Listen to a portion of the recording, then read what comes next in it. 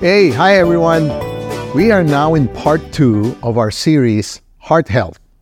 Last week, our 3 main points were, number 1, the heart is deceitful.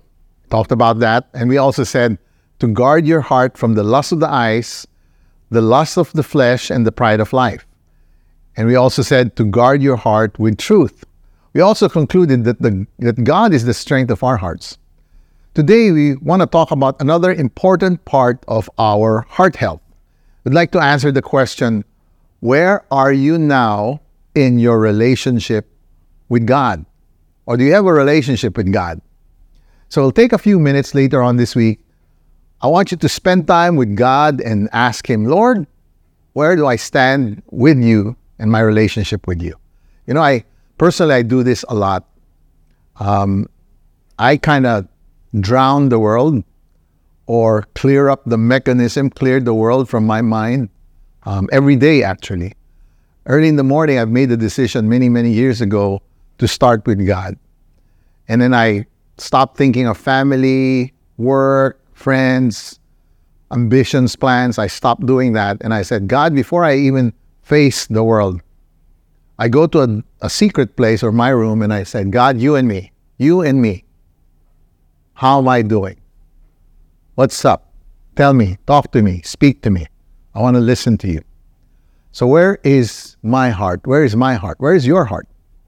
Today we're going to journey back in time almost 2,000 years ago, okay, to a city in ancient Greece called Ephesus. Ephesus means desirable. At the time, it was the most desirable place to live in. It was like a tourist destination similar to maybe Hawaii or the Maldives or Bali in Indonesia or Cape Town in South Africa. It was the center of trade, travel, and commerce. It was situated on the Aegean Sea. The city was one of the greatest seaports of the ancient world. You could say it was like the port of Singapore or Shanghai. It also had major roads connecting to other significant cities in Asia Minor. Ephesus today is located in the western shores of modern-day Turkey. The Apostle Paul planted the church there. It was shown in the book of Acts and was later on pastored by one of his disciples, Timothy. Paul was an encourager. He was a man of faith. God used Paul to reach the city of Ephesus. All the Jews and Greeks heard the word of the Lord. How many of you, just like Paul, have reached out to your family and friends in your city, in your homes? Have you ever tried or attempted to share your faith with and to others? Despite the strong objections to the gospel, many Ephesians came to faith in Christ through the faithful ministry of Paul and his companions. God did many miracles through Paul. It's in Acts 19. Have you seen God do miracles in your lives? Have you personally experienced God's healing? I have. I've seen it in my family. Have you experienced God's power? The power of God. Have you experienced God's protection in your life? Have you gotten closer to God because of His love for you? Paul discipled Timothy in Ephesus. The second question is, have you ever discipled somebody? What do I mean?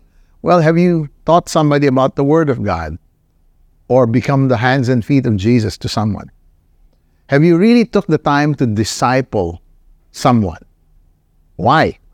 Why do you do that? Why do you disciple people? Or maybe why not?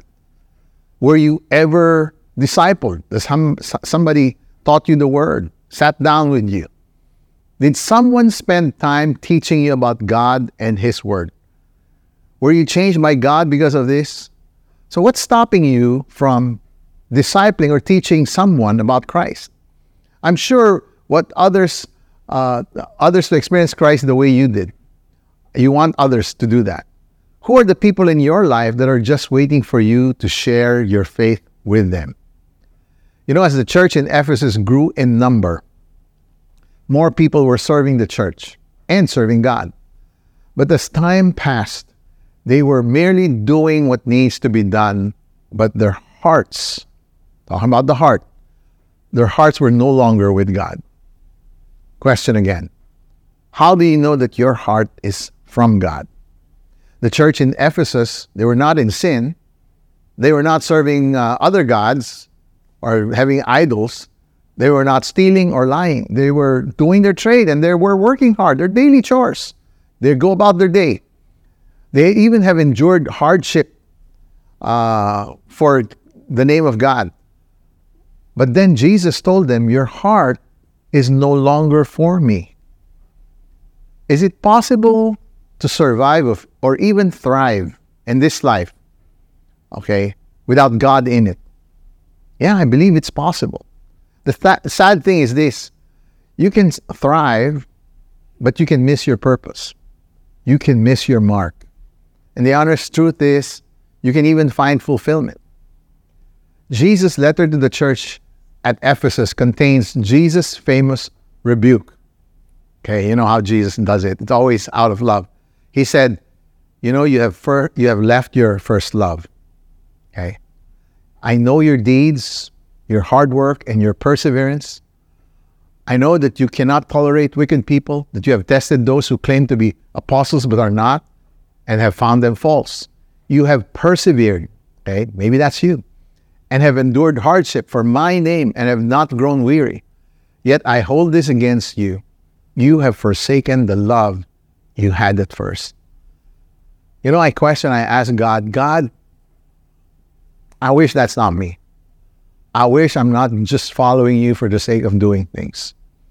Because it is possible to start out right and not end right.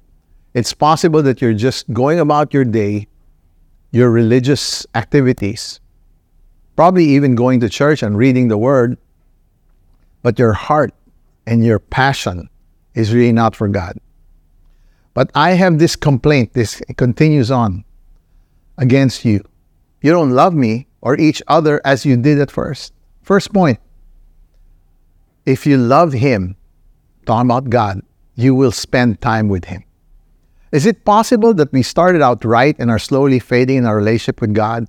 Are we as passionate for God as when we first started or met Him? Is He truly the center of our lives and of everything we do? Or are we just going through the motions of Christian living? Is God truly the strength of our hearts? Do we look for Him daily, or have we replaced Him with or for something else? Salvation is a gift, they say, but intimacy is a choice. Are we more intimate with Him now than ever before? Is He still the love of our lives? The believers at Ephesus struggled. They, struggling beneath the weight of a godless and immoral culture, had maintained the letter of the law, but had lost the spirit of the law. Jesus commended them for their hard work, perseverance, rejection of false teaching, but He was grieved that it had just become a routine in their service for Him, rather than serve Him with the passion they once had. Their actions were there, but their hearts were not. I heard a preaching message once before. He said, Christianity is not a buffet. Some of you love buffet. I love eating Chinese buffet. I even love Indian food, Japanese buffet. I love all these things. You know how it is in a buffet. You choose the food you want to eat, right? See, Christianity is not a buffet. You can't say to God, God, you know what? I want a little bit of prayer. Just give me a little bit of prayer. I want to, by the way, blessings. Give me a lot of the blessings. Okay. I'll have a bit of the giving, just a little bit. A plate full of love, perhaps, of joy. Serving, a little bit. Discipleship, I don't think I'm into that thing. I don't like eating that thing. Okay. Tithes and offering, pass for now. No. Fellowship, okay. You see, we kind of choose what we want, right? We want the Bible to conform to what we want, and we disregard the things we don't want or don't want to hear. Jesus' words to the believer in Ephesus should challenge all servants of the Lord. It's easy to get caught up in the busyness of ministry, church work, volunteering, and not realizing our passion for the Lord has cooled. We're no longer propelled into service by love, but by some other selfish or worldly motivation. See, the world is so attractive.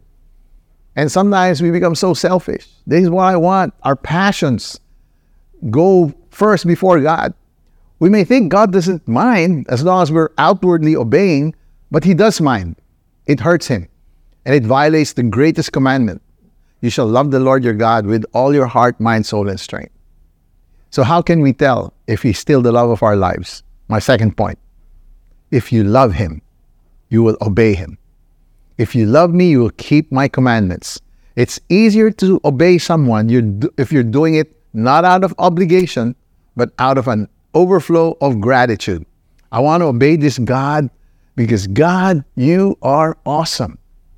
You're just so good to me. Even when I don't deserve it, you still bless me. You take care of me and my family. I don't know how to thank you enough. That's why I want to serve you and I want to obey you. Tell me what you want me to do. Because you love me so much, I have grown to love you too. And because of this love that I feel for you, I want to obey you. This is where the church of Ephesus failed. My third point, if you love Him, you will feed my sheep. The third time He said to him, Simon, son of John, do you love me?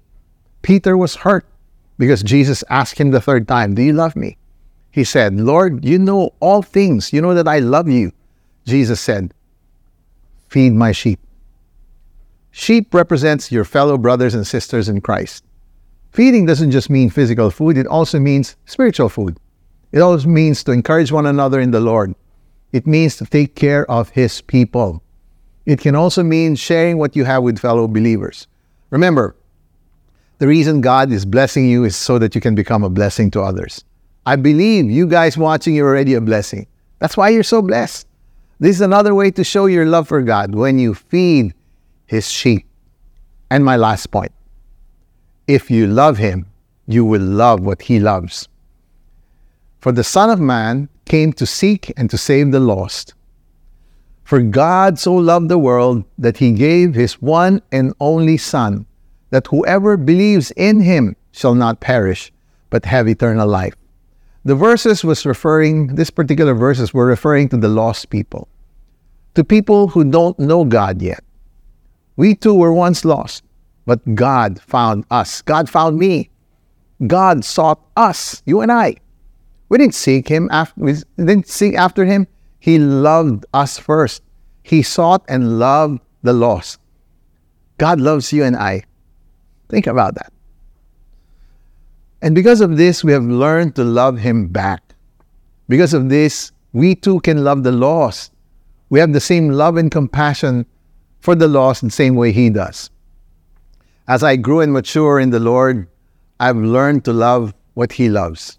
I find myself loving people I don't know. I thought that was impossible. Even the people that are not easy to love. You know, there's one verse that says, love your enemies. I said, God, that's impossible. But as I grew in the Lord, I realized it is possible that you can forgive and you can love. Because I'm beginning to have the eyes of Christ, the heart of Christ for the lost. I now see the old me in others and how God chased me, ran after me, went after me. Now I have the same desire to go for the lost, to introduce Christ to them, to make Christ their Savior, the Redeemer of this world. Just to summarize, if you love Him, you will spend time with Him. If you love Him, you will obey Him. If you love Him, you will feed His sheep. And if you love Him, you will love what He loves. If you haven't given your life to God, to this amazing God, and you want to do it now, here's your opportunity, folks. Today can be your day. Don't tell me, tell God. Because God is omnipresent. He is ever hearing, always hearing us.